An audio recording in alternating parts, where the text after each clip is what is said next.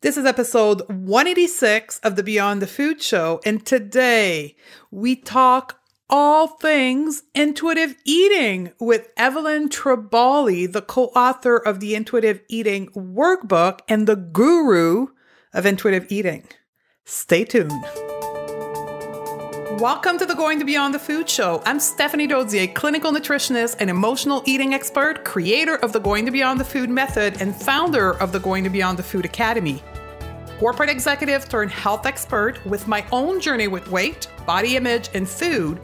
It's now my mission to help smart, successful women like you live confidently right now and unconditionally. Ready, sister? Let's do this.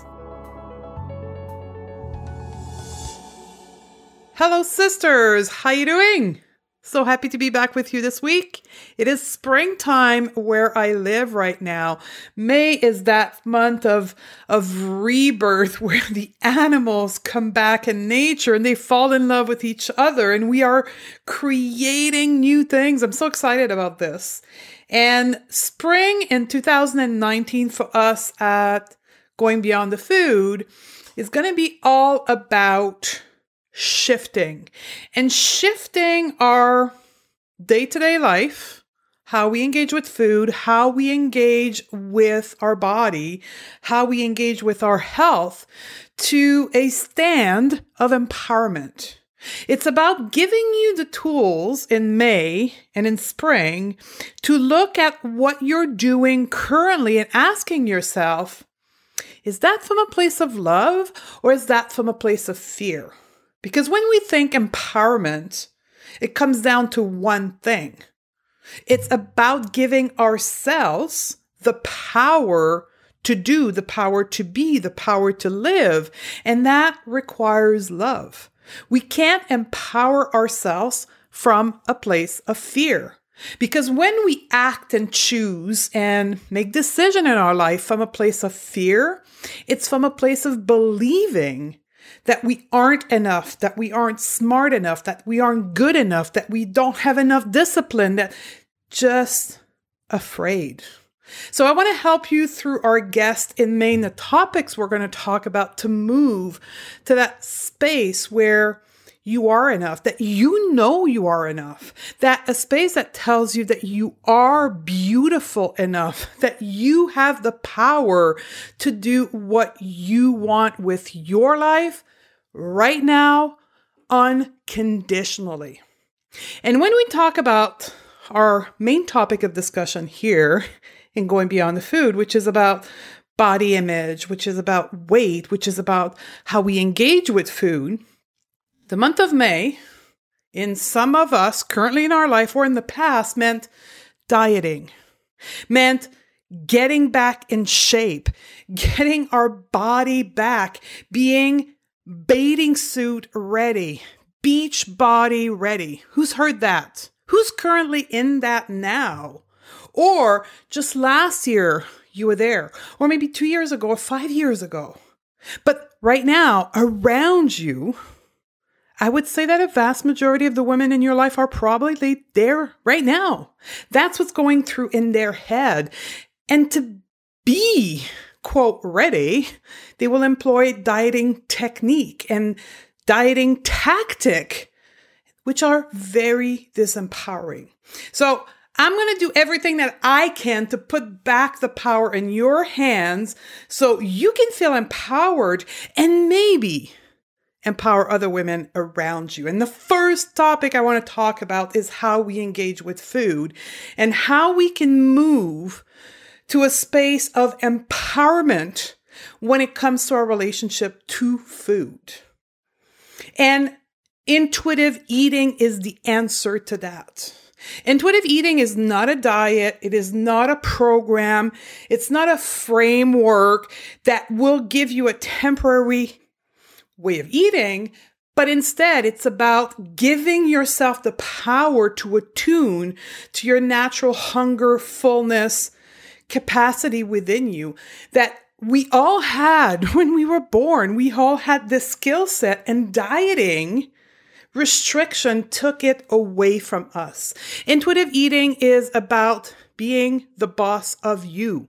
And yes, you are a grown-up woman. You have the right. You have earned the capacity to be the boss of you. And that's what intuitive eating can do for you. So we're going to talk today to Evelyn Tribali. Evelyn is a dietitian and author of 9 books. And she wrote about 20 years ago, the first book on intuitive eating, which is a self-care eating framework. We're going to teach intuitive eating within Going Beyond the Food starting in the month of May. So stay tuned at the end of the episode. I'm going to share with you how you can learn intuitive eating with us. We have a special project that is going to start, but Evelyn also teaches it within her books. And she is the trainer of the professional. So that's who I learned from. And you're going to hear us talk about that in the interview. She now trains professional on what intuitive eating is and what it's not. Because I'm predicting here something big. Intuitive eating is rapidly growing. And I believe that that's going to be the next trend from the diet industry, is to not diet, and it's to teach people fake intuitive eating. And it's starting now. We're going to talk about that in the episode as well. What is intuitive eating and what is not? Because Evelyn is the guru of intuitive eating. So I'm very excited to be able to introduce you to Evelyn and her work that she's doing today. As of 2 weeks ago, she had certified almost 700 dietitian, nutritionists like me on the intuitive eating principles so we can teach it in the right way to you, our clients, our patients, and our listener here today. So very excited to present you this interview. We're going to talk about what intuitive eating is and is not, the 10 intuitive eating principle, the diet paradox, health at every size, and how we can awaken the intuitive eater in us.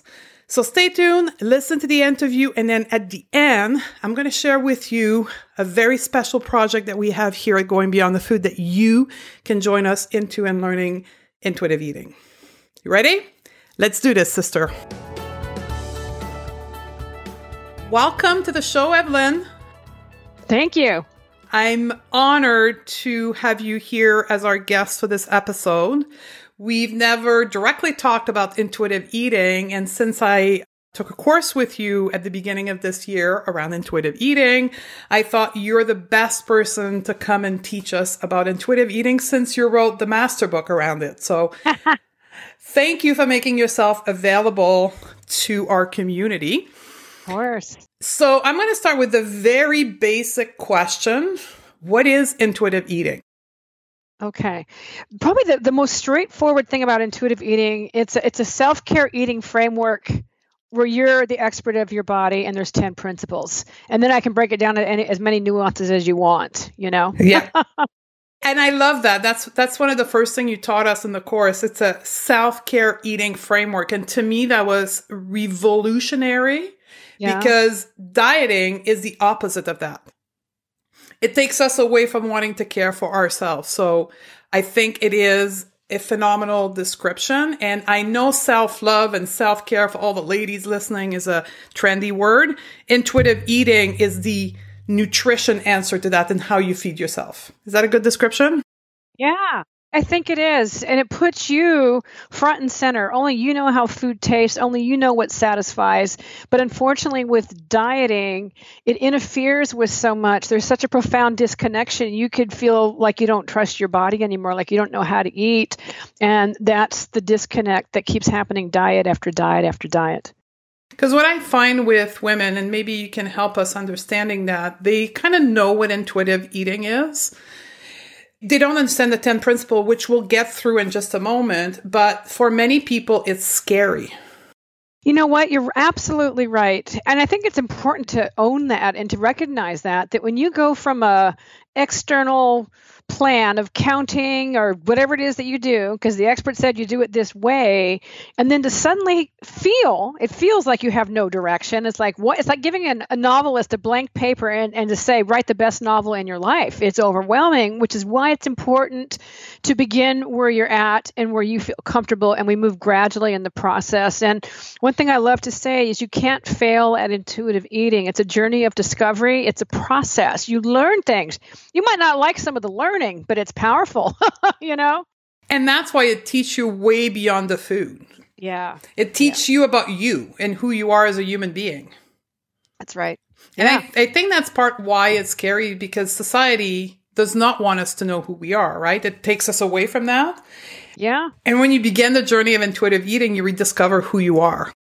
You truly do. You really do. And that's scary. I've had women crying in my office saying, I don't know how to eat anymore. How can this be? I can tell you the macros and this and that, but because the connection's been severed and then the trust has been severed, but it's all so workable. That's the important part of the message. It's workable, you know?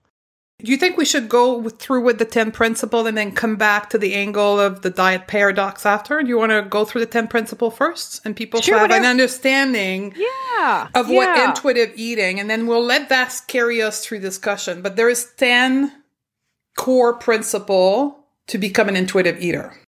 Yeah, and let me just say too, you know, I'm a co-author, Elise Resch. We came up with this together. We were dietitians in private practice, you know, creating these beautiful meal plans, only it wasn't working and we weren't feeling good and our patients weren't feeling so good either. And so we came up with these 10 principles based on our clinical experience, but also taking a deep dive into the research. So I can say this model is research inspired when it was first published, but now fast forward, there's over 100 studies on our work showing benefit, which I find just incredibly exciting. But let's jump into the 10 principles. So the first one is rejecting the diet mentality. And you know what's so interesting? Diet culture has gotten so sneaky. I now see people, they say, oh, I don't diet.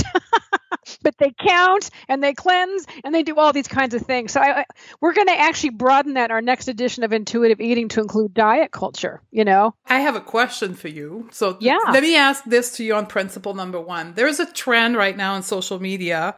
It's hashtag keto intuitive or intuitive keto. You gotta be kidding me. Or intuitive paleo, intuitive vegan. So you're you created intuitive eating, not created because it's an innate body wisdom knowledge, but you brought it to the world. What do you think of intuitive keto, intuitive vegan or paleo, whatever we want to say? Can I just be direct? Sure. The intuitive keto is bullshit. That pisses me off because I think of the harm this does to people, you know? Now, when it comes to intuitive eating vegan, you can actually do that and be just absolutely fine. But when you get into these other kinds of things, oh my God, you just lit me up. It makes me so mad, you know? So let me ask you this then. So why can we do intuitive vegan, but not intuitive paleo? Well, okay, let me put it this way. We've gone from the beginning and now we're going to go to the very end. The last principle of intuitive eating is honoring your health with gentle nutrition. And the reason it's last, you know, Lisa and I both have master's degrees in nutrition, but what we found is if we don't heal the relationship with food, if you start into nutrition, it becomes another diet, you know? So with veganism, what's changed now versus many years ago is, at least in California and a lot of other places I travel, you can go almost anywhere and get enough food to eat. It's not a big deal, you know? So from that perspective, I don't see an issue with that. You can be in touch with hunger, fullness, and so on, and it doesn't cause weird things. But when you're on keto, and you've got this keto fog, and the fact that our brain is supposed to be getting a bunch of carbohydrates a day, it's going against our very nature. And so, you know, it's funny, I don't use that amount of much profanity, but can I say a word? Oh yeah, we've rating E, so we're good. Go for it. Okay. Thank you. So it's a mind fuck. It's what it is. I don't know how else to describe it, because then it's like, oh my God, it's not working. And here I'm doing this intuitive eating. Or if you do even with mindfulness is having the same problem intuitive eating is, and that is diet culture is co-opting the words of it. In fact, I have a colleague that was just quoted in a very big national magazine. Her expertise is mindfulness, and she was so disappointed how it got framed in terms of diet culture languaging. So I think it's really problematic. So you can have a preference of a way to eat, but when it becomes your religion, when it becomes your superior because you're eating this way, that's a real big problem. I've never seen such religiosity in eating before. And I think because there's a big gap or a big vacuum for a lot of people in terms of their identity and their soul. You know what I mean? It's like, wow, what is missing in your life that you need to feel important because you're Miss Keto now, or whatever the new trend is. And, to keep my own sanity, I have viewed fads and diets as fashion. Every year there's going to be a new one. And I swear, I think last year I didn't think it could get any worse, but now with keto, I thought, oh my God. It's upsetting because of the impact it has on people. It creates unnecessary suffering and disconnect, Absolutely. And I think we are feeling the void of self-worth. Yeah. Through our way of eating and labeling ourselves through our way of eating. And I see that in our clients all the time is when they shed that label. Yeah. And then all of a sudden they realize that they were wrapping themselves around that as self-worth because in part there's body image issue tangled into this as well, right? Of course. Yeah. But I want to challenge the intuitive vegan because I see some of those people as well who, once we give them the permission of dropping vegan, then all of a sudden they want to eat meat. Mm-hmm. So I think there's a segment of people who do veganism from a place of self-worth as well, specifically in the millennium group. You have to look at that. And so one of the things I love is what is the intention behind the behavior, Mm-hmm. And if the intention behind the behavior is self-worth or I feel special or I feel better than you, that's problematic. Yeah. Okay. And I think it's all worth questioning, frankly, all of it. Absolutely. So we were at principle number 1 and we took a major segue. So we'll come back. And by the way, as I go through these principles, I want to stress something. When you write a book, you need to go in an order, but you can go in any order that makes sense for you. So the second principle is honor your hunger. And it sounds really basic, but basically when you hear your body expressing hunger, and it can be expressed in many different ways. It could be a rumbly tummy. It could be emptiness in the stomach, or you might not feel anything there. It might just be a sudden mood shift. I love that term, hangry. It's like, oh, that's too hungry, Because if you don't honor your hunger, you're going to be preoccupied with food and thinking about food all the time. The third principle is probably the most misunderstood and controversial principle of intuitive eating, and that's making peace with food. And that's this idea that all foods fit. And the health professionals I train often in the beginning have trouble with this principle as well. But it's this understanding that when we talk about health, it's more than what you eat. It includes your psychological health, your spiritual health, all of your other stuff. But if you're eating and feeling that you are wrong or bad or guilty or less than, that's problematic. So part of it is taking the morality out of food, and then you just have the food, and then you get to see, do I like it? Do I like how it makes me feel? If I can eat it whatever I want, do I really want it now? And I call it the paradox of permission, because when you have permission to eat, it changes the intensity and the urgency of which I have to have it. And it's probably one of my most favorite things to witness in somebody, because they can't believe it. It's like, I didn't want the cookie. I can't believe it. Or it wasn't a white knuckler kind of experience. But that one takes a while. And if you're not nourished, if you're just coming off of dieting, you might feel like you could be inhaling anything that you eat. So you might end up staying for a while on your hunger. Completely fine. This is not a race. This is not pass or fail. It's discovery. I think this one is, so I shared with you before we started recording that I didn't like intuitive eating on social media before you came to social media. Yeah. And it's in part because of this one, having a nutrition background and seeing intuitive eating, which many of the listeners are seeing on social media, being portrayed as eating McDonald's every single day. And donuts. Pink donuts is what I see all the time. Yeah. That is not intuitive eating either. Yeah, I have a theory on that. I think people are so shocked and so surprised that they can have this food that a lot of energy goes into it. And I do a lot of media interviews, and this is what ends up in the story because they can't believe it. So I think it's part of that. But the truth is, it includes a variety of foods, and it can be salad. You don't have to apologize because you're having a salad. It doesn't mean you went back into diet culture. Maybe it just really sounds good, So there's a lot of misunderstanding stuff on social media. It's driving me nuts, actually. But that's why I'm there. And now so go follow her on Instagram. You're going to find her very easily. And I think this making peace with food comes back when you look at food beyond the food and you develop interoceptive awareness or body awareness. Yeah. And you realize that the donut, maybe the first one tastes good, but the second, the third, and the fourth, not so feeling good. Yeah, it's like, meh. But see, when we remove the judgment on it, you're left just with the direct experience. And you're right, it might taste good, but do I like how I feel? And the truth is, any food, even your favorite food, when had in repetition, the taste pleasure goes down a notch or so. And then there's the physical thing. Frankly, I love the taste of donuts, but I don't like how I feel if I eat them as a meal. So I don't have them as a meal, not because I'm like this fantastic nutritionist. It's just like, I don't like how I feel. Yes. Okay, so moving on, then we go to the fourth principle, challenging the food police, and that has to do with you can't be the boss of me. That's my nickname of that principle. And it has to do with culture. It has to do with family, friends, anyone that's telling you how to eat. It's like, no.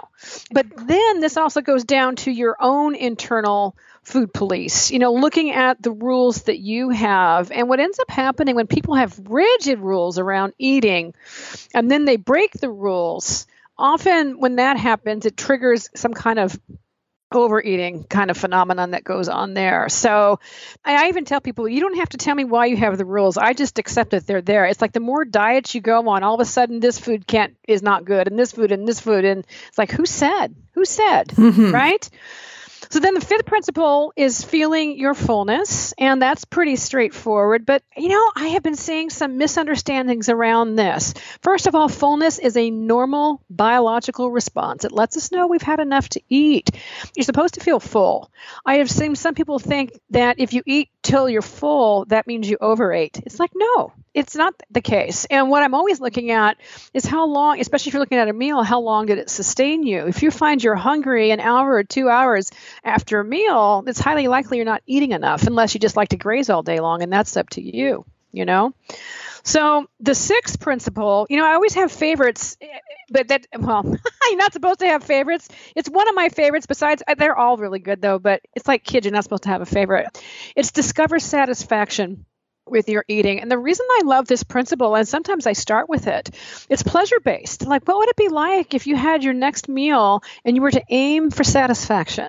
And first of all, what does that feel like to you? I can't tell you what that feels like. So it causes somebody to go inside in terms of, what tastes good, what sounds good, what texture do I want, and what also feels good in my body, We call that making love in the kitchen in our programs.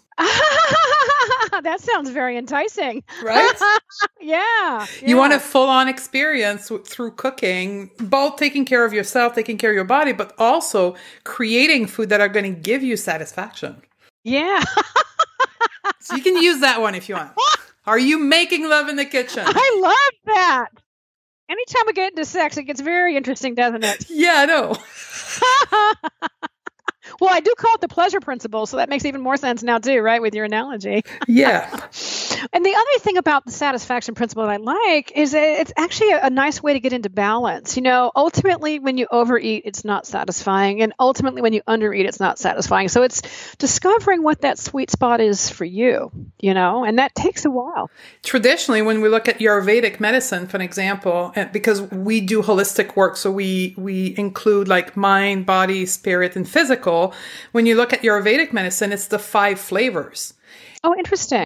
Yeah, the meals that have the 5 flavors, the 5 main flavors, you don't need to eat as much because you're being stimulated from all the part of your tongue, all the flavors. Huh. I love that. You see, you taught me something. I didn't know about that. Yeah. So then there's coping with your feelings without using food. And that's a big one. And depending where someone is in their journey, that can take a long time. If you're someone where that was the only way that you know how to take care of yourself, first of all, we come from a place of compassion. You're doing the best that you can. But what happens with a lot of folks that I work with, it doesn't feel good. It's a temporary timeout, but in the long run, it doesn't feel good. And so finding ways to get your needs met without using food. And the thing I want to stress here, some people want to vilify emotional eating. Of course, if you're at a wedding, you're going to have a piece of wedding cake. That's emotional eating. I've got no problem with that. I don't care if you're not hungry and you eat it. Yes. But emotional eating can be the doorway of learning about yourself. Absolutely. In fact, related to that, it comes down to what I call the 2 essential questions. And that is when you are engaging in that, well, what am I feeling right now? And what do I need right now that relates to that feeling? And a lot of folks I work with, especially women, they often don't feel like they're entitled to have needs, And so asking, what do I feel? What do I need right now? Just asking that question can be therapeutic. So you're absolutely right. All of this is a doorway. Your relationship with food mirrors relationship issues in life, And so if there's issues and struggling going on with there, we're going to see a parallel world with the folks in your life. That's at least what I usually see.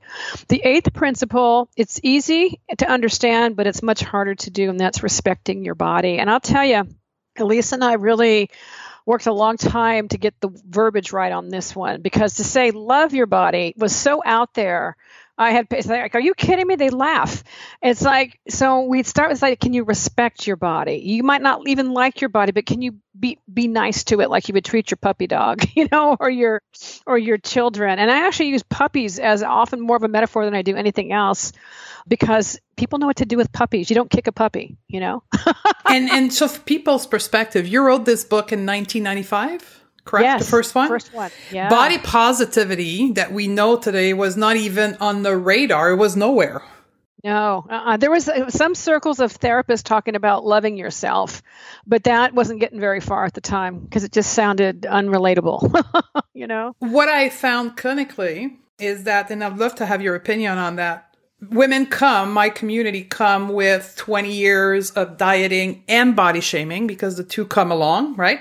Yep, they often do, unfortunately. I studied somatic work, so that to me is trauma, right? So they're diet trauma or body shaming trauma. Absolutely. Right? So we've done a lot of episodes on trauma, so you can go back and search through that, but they're traumatized. And then at the beginning, when I presented them with body positivity, the gap was so freaking big, they would give up. Yeah, because they can't even see it. They can't even imagine it. So now we talk body neutrality from the base of mindfulness. Yeah, I like that. It's more approachable. Yeah, and that's the thing. And one of the things I stress, you don't see this in the principles, but in the work I do with patients and clients, it's so important to be authentic. And you don't have to pretend to me you hate your body just because you're going to work on intuitive eating. If that's where you're at, that's where you're at. And we're going to find ways to move you closer to respect, Yes. Okay, good. Yeah. And that one takes a while. That takes a long time, a long, long time. So then there's the last 2 principles sound kind of basic, and in a way it's almost an unlearning, So with movement or exercise, how can you move your body in a way that feels joyful or feels good, as opposed to worrying about the calories burned and so on. And then the 10th one is honoring your health with gentle nutrition, which we just explored a little bit earlier. So, yeah. Can you expand a little bit more on gentle nutrition? Yeah. So it's fine to want to have healthy eating. The issue gets to be is when you define yourself based on that, And I'm finding more and more folks with more of a slant toward orthorexia, which is not an official diagnosis, but it's somebody who's really rigid on eating healthy. They'll even say they don't care about their body size, but their food has to be pure, it has to be clean, and if it's not meeting their standards, they don't have it. And so the irony and the paradox is they get unhealthy in this process. They're turning down social invitations because the food that they want is not going to be there. So the thing is, and what's so interesting is, you're allowed to eat healthy, And I have people apologizing for it, like, well, is it okay if I eat healthy? And usually when they ask that, I always like to ask what's behind that. What's the concern behind the question? And usually there's a fear that I'm going to go back to diet culture. And as long as we know what the intention is behind the behavior, we're going to be okay with that. So what's the intention? Oh, you want to feel good. Oh, you want to get a little more fiber. That's fine. You're not identifying yourself based on that. And we can actually talk about ways to do it. And when I'm working with somebody on this aspect, usually what we're working on are things to add into their eating, which is a completely different angle as well. Yeah. Add to your plate way before you remove anything. Yeah, exactly. And doing taste experiments, yeah. So in clinical work, I'm assuming that gentle nutrition, I approach it at the tail end of the program. I approach it once we got in tune with our emotion and mindfulness and we've gone through those principles. Is that the same approach you're taking, or you start sometime with gentle nutrition? And if not, why? It's usually at the end. And if it's at the beginning, it's usually a clinical situation. So for example, if I'm seeing a patient who has irritable bowel disease or they have celiac disease, I'm going to be doing some education up front in the beginning. But interestingly enough, I'm still connecting it to their body. But usually the preference is at the end. Yeah. Okay, awesome. So can we talk about wellness diet? Because that's something that's popping up right now.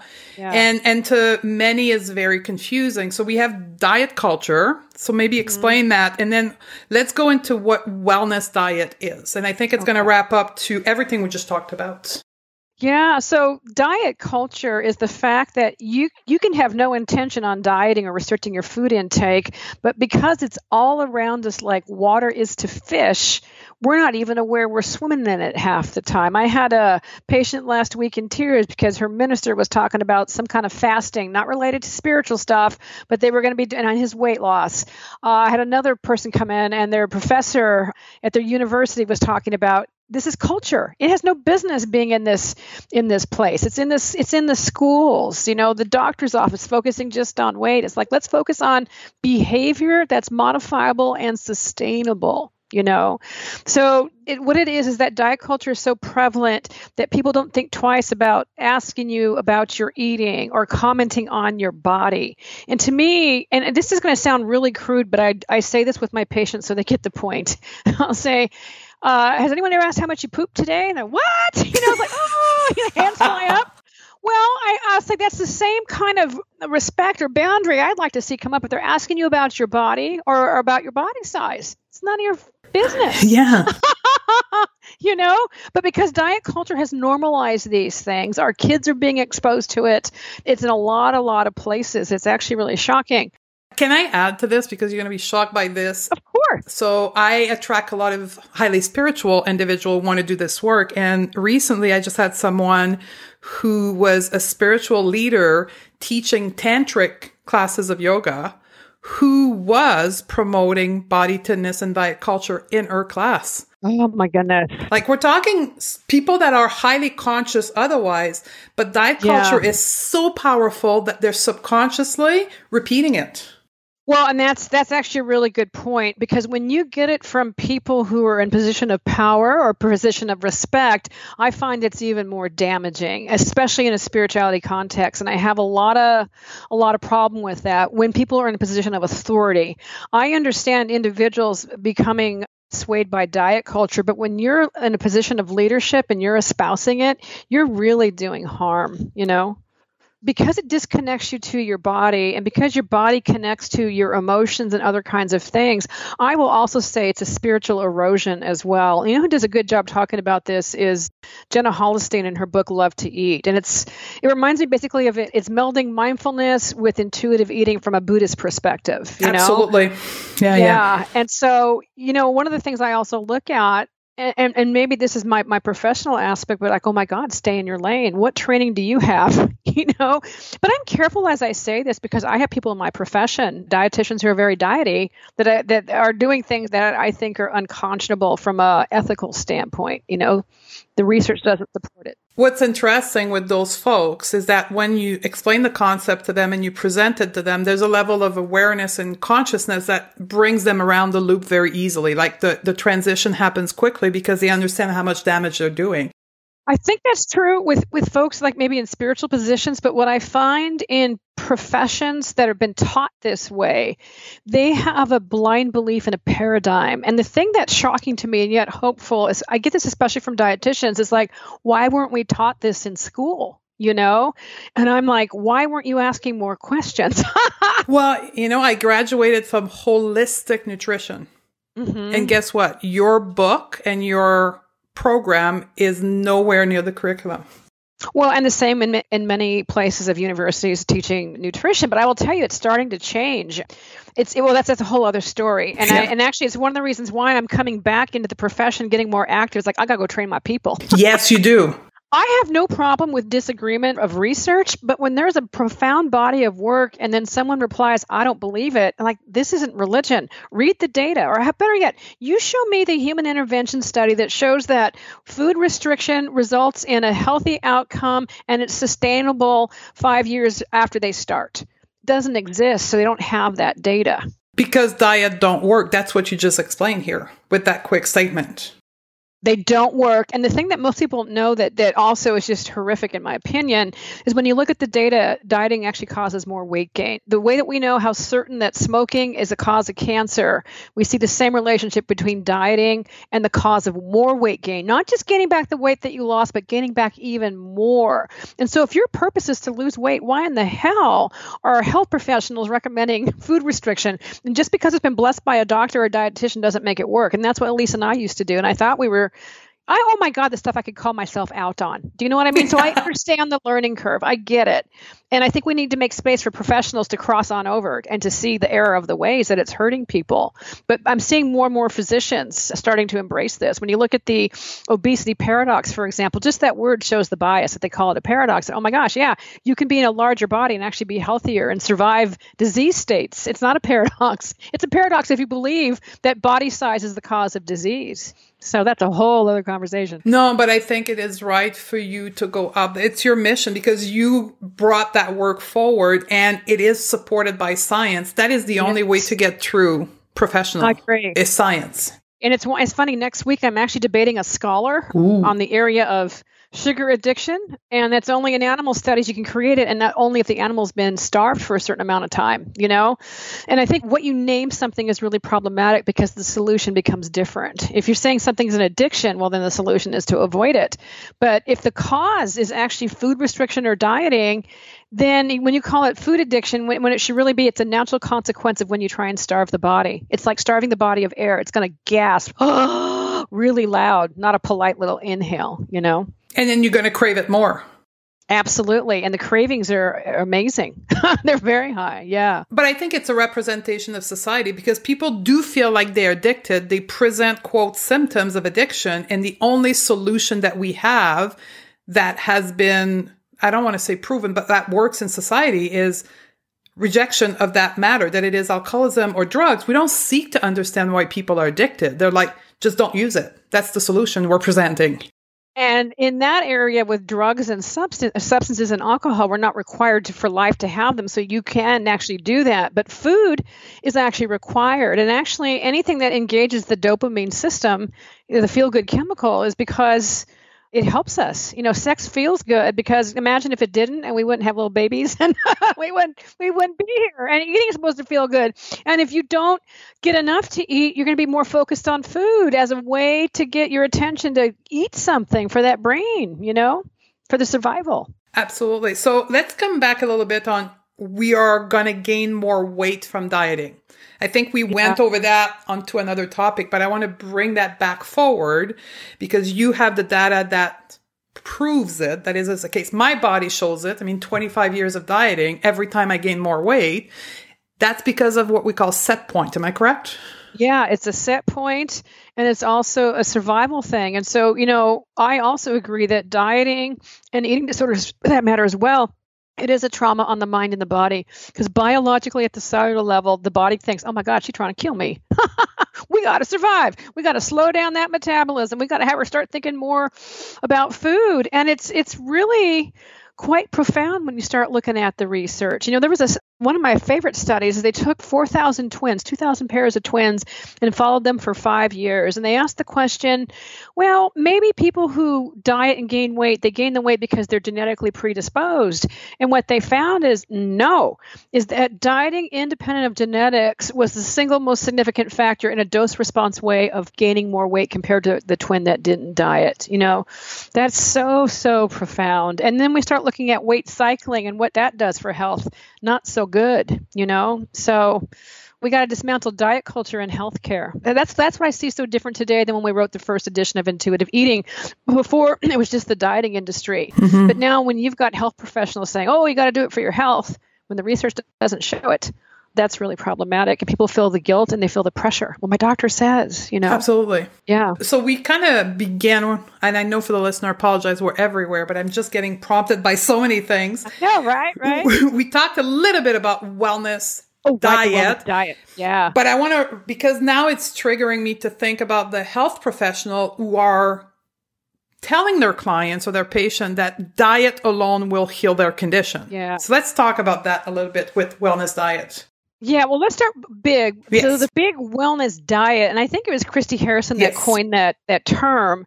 It really talks about the fact that the dieting industry has gotten really smart. Consumers are realizing dieting isn't cool anymore. So we got to call it something else. So now they'll say, well, do this for your health, and wink, wink, wink, you'll lose some weight in the process. But they keep, framing it around health, health, health, health, when it's just a sophisticated way of dieting is what it is. So what's really interesting right now, there's a movement growing on with diabetic educators that are saying we've had it. There is not data support focusing on weight loss for diabetes. We need to focus on behaviors that can actually help manage blood sugar. And there's a big symposium that's happening in the summer for health professionals to look at weight neutral ways to work with folks, because it's not helpful. And what ends up happening is patients don't want to see their doctors if they're going to be getting lectured about their weight. And here's the other thing. I can't imagine that a doctor went to medical school to be a mouthpiece for Weight Watchers or some diet program. It's like, really? You had all that training in biochemistry to say, go lose weight? That's not gratifying. So as much as the diet industry will feed them, there's the pharma industry behind medical professional training. Yeah, that's true that too. feeds in to this whole weight is a bad thing. And by the way, we've got a couple pills for you so you can hopefully lose some weight. Mm-hmm. So let's talk about health at every size. I know it is not your field, like Dr. Linda Bacon is and wrote Health at Every Size, but I think there's the intuitive eating and health at every size cross path. Oh, they do very much so. In fact, we got really clear that we need to be in alignment with it, health at every size. So that's the way we describe it. And I think part of the reason I describe it that way, I feel more comfortable, it's like Elise and I aren't pounding the pavement doing social justice work, because that's an important part of health at every size, that we need to change the systems that are perpetuating this problem. And we only have so much energy. We can't do everything. So health at every size is basically saying, you know what? Let's focus on health, period. Let's focus on behaviors that are sustainable and modifiable. Weight is not a behavior. What would you tell somebody who was in a smaller body who had this same condition? So basically, the way I like to boil it down to, it's about dignity and respect for all people, period.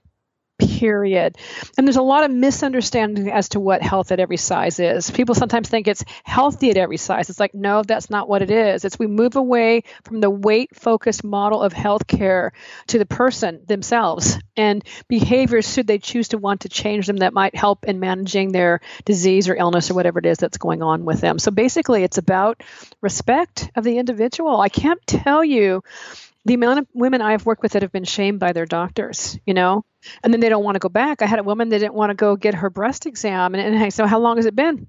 10 years. Does breast cancer run in your family? Yeah. But she just didn't want to get that. And so we worked a lot about, you have the right to not get weighed. You have the right to change all that kind of stuff. And that really needs to change. There's been actually research coming out how people are avoiding their doctors. That's number one. And number two, doctors are doing misdiagnosis. There was that famous horrible case in Canada. I forget her last name. I want to say it's Ellen. Oh, but she died. Do you know who I'm talking about? No, go for it. Oh my God. So it got my attention because her obituary said, please put this in my obituary, that I was feeling so awful. I saw all kinds of doctors, and the reason I'm dying is because they looked at my weight and they didn't work me up properly. So what ended up happening is she had cancer, and all the doctors would say, just lose weight, lose weight, lose weight. She finally got to a doctor that did an appropriate evaluation and said, oh my God, you've got cancer. And she died like days later. And it was really a shame. And I'm blanking on her name. I'm sorry but I actually called her sister, who wrote the obituary, to get permission to talk about her in a training I was doing. She said, yeah, that's why she wanted this in the obituary, to help spread the word. And I've been seeing it now in national media. This is a really profound example. You cannot tell by looking at somebody's body what health they are. There's a marathon runner, Shanti, I'm not sure if I'm saying her name right, but she got my attention because she was getting fat shamed during all her training. She's doing 10 marathons this year, and they're fat shaming her. I mean, it made me so mad, Yeah, so two things on this. We've had an episode on health at every size that I'm going to link in the show note. We're not going to go further into the details of that, but would highly recommend that everyone listen to that. And then two, I just want to bring forward my own health and my own body. I am classified as overweight, and I'm probably in the top 10% percentile of health because of everything else that I do. Like I do health behavior, not just with food, with everything else in my life. So point of the story is, ladies, it can be for you as well. Diet is not the way and the only way for you to be healthy. Yeah. Yeah. It's a fast road to not being healthy, actually. So let's wrap this up in saying, okay, somebody's listened to this and they're like, oh my God, that's the solution I didn't know existed.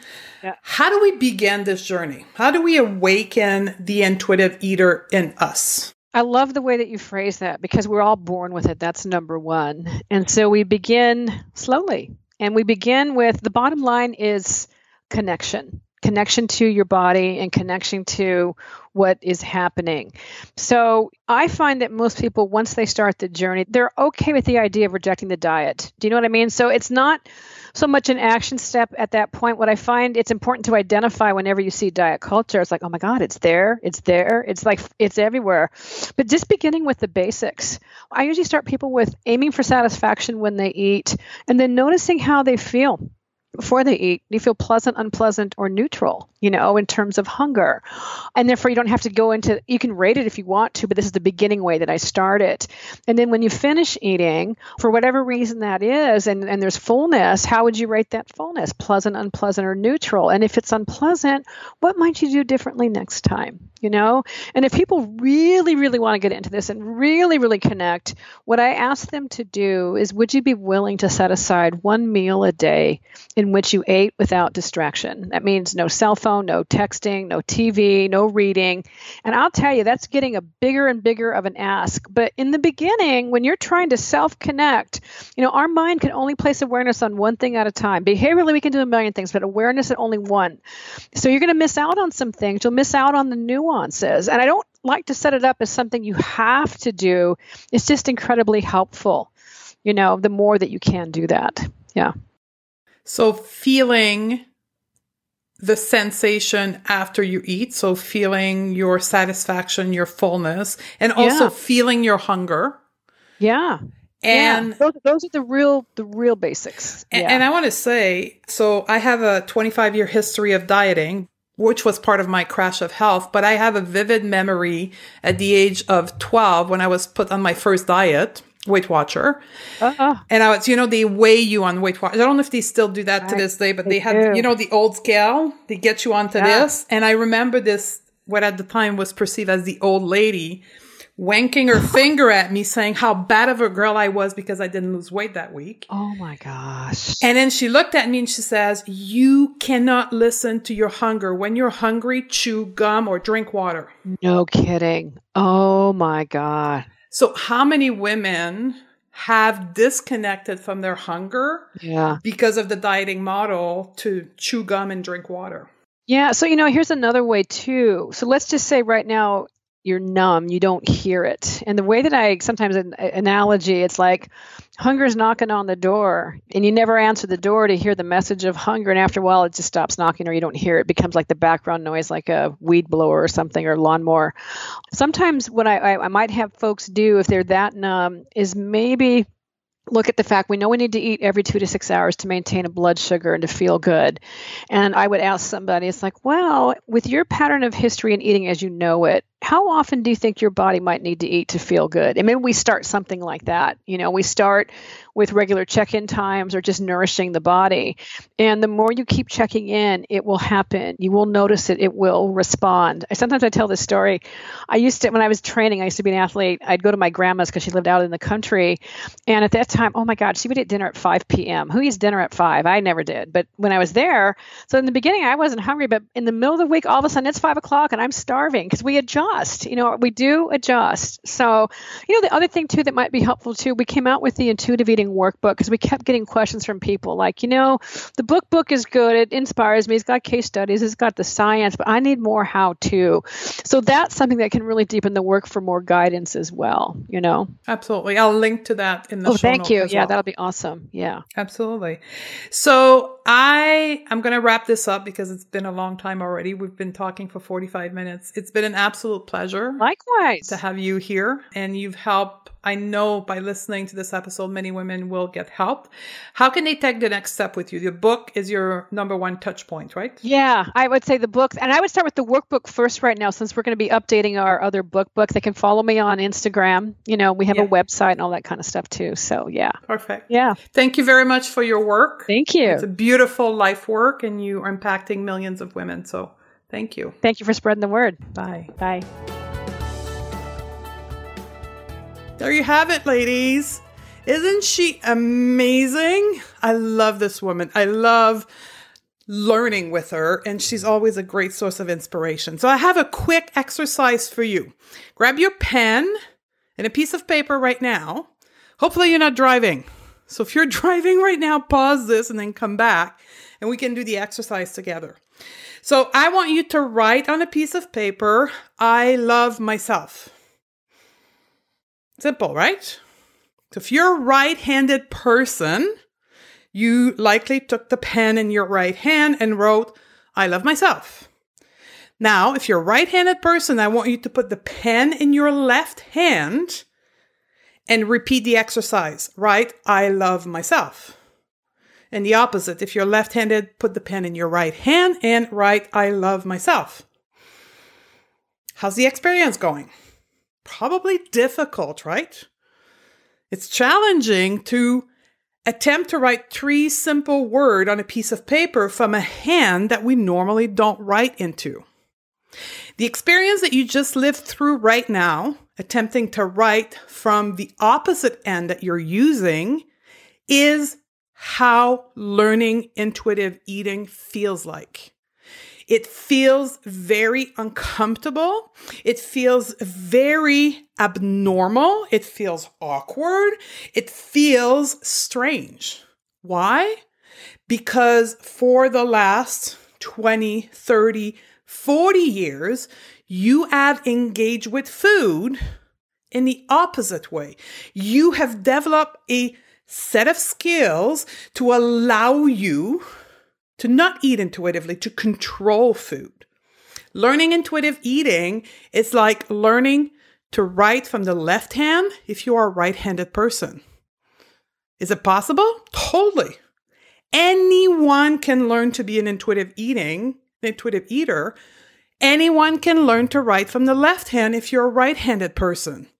You just need practice. You just need to train yourself. Learning intuitive eating is the same thing. You need to unlearn what diet culture taught you. You need to unlearn the dieting habits and way of engaging with food.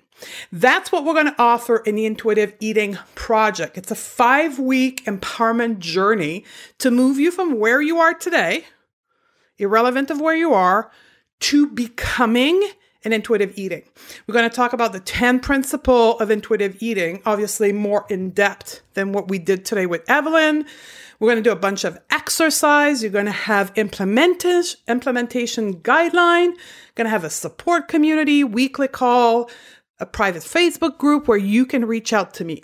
So if you're interested in learning intuitive eating, join us. You can simply go to the show note. You'll see a link. You can go to our website, stephaniedodier.com/intuitive eating. Join us. Now, here's the treat. Listen carefully. For the listener of the podcast, we've given you a $50 off coupon. So at the point of purchase, there's a line that says coupon. Enter these magic words. 50 off. 50 OFF, all in one word. And that's going to give you $50 off of the registration fee to this 5-week intuitive eating project. I hope to be able to share this experience with you, the listener. Got a great show coming up next week. We are going to talk about She's Beyond the Food and what I eat on a day-to-day. We're going to talk all about food. Very interesting episode.